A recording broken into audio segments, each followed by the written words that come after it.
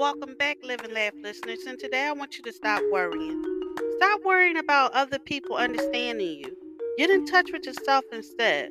Focus on what makes you happy, what makes your soul feel at peace. You are your biggest commitment. So start loving your flaws, your awkwardness, and your weirdness, your intensity, your vulnerability, your everything. Life becomes so much more fulfilling when you are just simply yourself. The world keeps spinning whether people understand you or not. So why not make this next trip around the sun about you?